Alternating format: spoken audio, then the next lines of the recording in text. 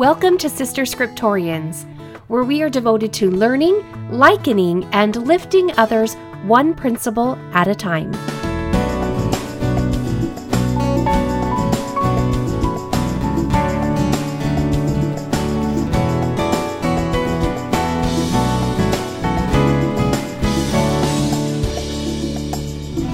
Episode 105, Seer.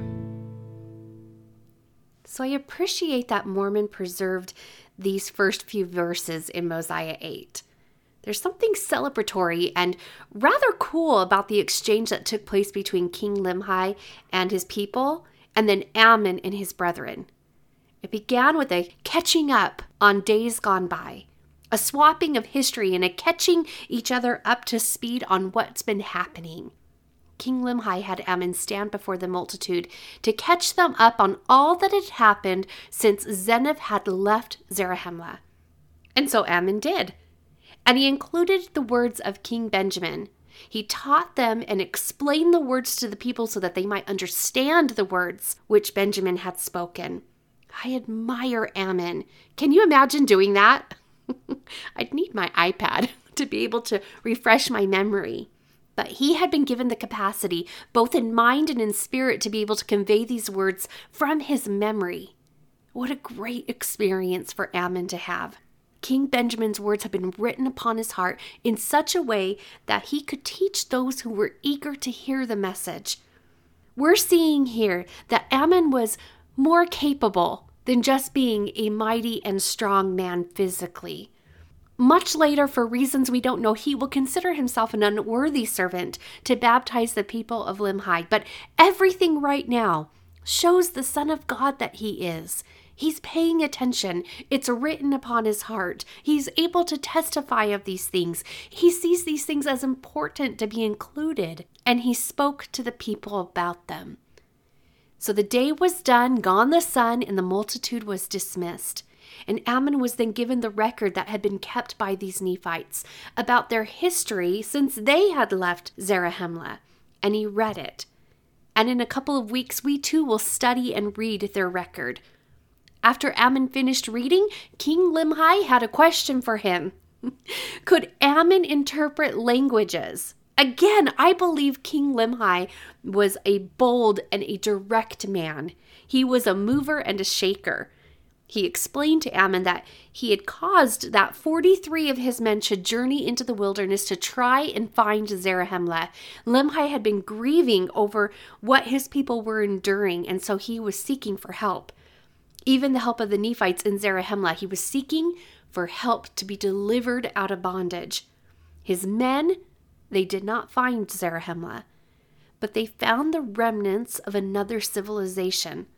Listen to King Limhi explain it to Ammon. And they were lost in the wilderness for the space of many days, yet they were diligent, and found not the land of Zarahemla, but returned to this land, having traveled in a land among many waters, covered with bones of men and of beasts, and was also covered with ruins of buildings of every kind, having discovered a land which had been peopled with a people who were as numerous as the hosts of Israel. And for a testimony that the things that they had said are true, they have brought 24 plates, which are filled with engravings, and they are of pure gold. He goes on to say that his men brought back large breastplates made of brass and copper, swords that the hilts had been destroyed. The blades remained, however, though they were rusting. King Limhi desired that the record that his men brought back, he desired it to be translated. He desired to know about this people who had been so large, so great, but had been destroyed, and he wanted to know the cause of their destruction. And if Ammon couldn't translate them, did he know of anyone who could? Ammon did know of a man who could. I can assuredly tell you, O king, of a man that can translate the records, for he has wherewith that he can look and translate all records that are of ancient date. And it is a gift from God. And the things are called interpreters, and no man can look in them except he be commanded, lest he should look for that he ought not, and he should perish. and whosoever is commanded to look in them, the same is called a seer. Ammon explained that it was King Mosiah who was this seer. A seer, he says, is greater than a prophet. A seer is a revelator and a prophet also. And a gift which is greater can no man have, except he should possess the power of God, which no man can, yet a man may have great power given him from God. Ammon goes on to explain that a seer can know of things which are past, things which are to come. And by seers shall all things be revealed, or rather, shall secret things be made manifest, and hidden things shall come to light, and things which are not known shall be made known by them. And also things shall be made known by them which otherwise could not be known. This is a miracle among men, accomplished by faith. And King Mosiah had such faith. King Mosiah was a seer, greater than a king, greater than a prophet. He had the faith to be a great benefit to his fellow beings. He was a seer. I appreciate the faith of Ammon for acknowledging and for honoring the gift his king had been given, for knowing that this gift was from God. Upon hearing this revelation, King Limhi rejoiced exceedingly, and he gave thanks to God. He knew that a great mystery was contained upon these plates, and he had faith that these interpreters that King Mosiah possessed were prepared for the purpose of unfolding all such mysteries to the children of men. Now again, we are given poetic wisdom from this king. He testifies that the works of the Lord are marvelous, how patiently the Lord suffers with his people, because we are all blind and our understandings are impenetrable. And I think this king is calling us mortals thick-headed and stubborn. I think he's right. And he basically observes how comfortable we are at remaining blind and having our understandings impenetrable. He says, "For they will not seek wisdom, neither do they desire that she should rule over them." An interesting observation that he makes about mortals, that we don't really seek wisdom and don't naturally desire wisdom to rule over us. And what is that talking about, Sister Scriptorians? That reminds me of the natural man. The natural man is not inclined to have wisdom rule over him. He is inclined to have his appetites guide him. He goes on to say, "Yea, they are as a wild flock which fleeth from the shepherd, and scattereth, and are driven, and are devoured by the beasts of the forest." King Limhi had observed this very thing among his people. They had blindly followed the wickedness of his father, King Noah, and they had from time to time, even before that, forgotten to follow God. They had deteriorated right along beside their wicked king. And then when Abinadi came in with wisdom from God, they did not desire to be ruled by it. They cast him out, and then they cast him to the wicked king. They fled from the good shepherd, and they scattered to eventually be devoured by the beasts of wickedness, either among themselves, from their king's men, or from the Lamanites. So compare that experience, this experience of men without a seer, to the experience of the people who not only had a seer, but they honored that seer, they followed that seer. We too have a seer. Each of the members of the First Presidency and each of the members of the 12 apostles have been set apart as prophets, seers, and revelators. We sustain them as such. But there is one prophet at a time who leads the church under the direction of Jesus Christ. He is a seer. He can know of things which are past, of things which are to come, and him shall all things be revealed. Secret things will be made manifest through him. Hidden things shall come to light by him. And things which are not known, which otherwise could not be known, are made known by the seer. This is God's miracle to us.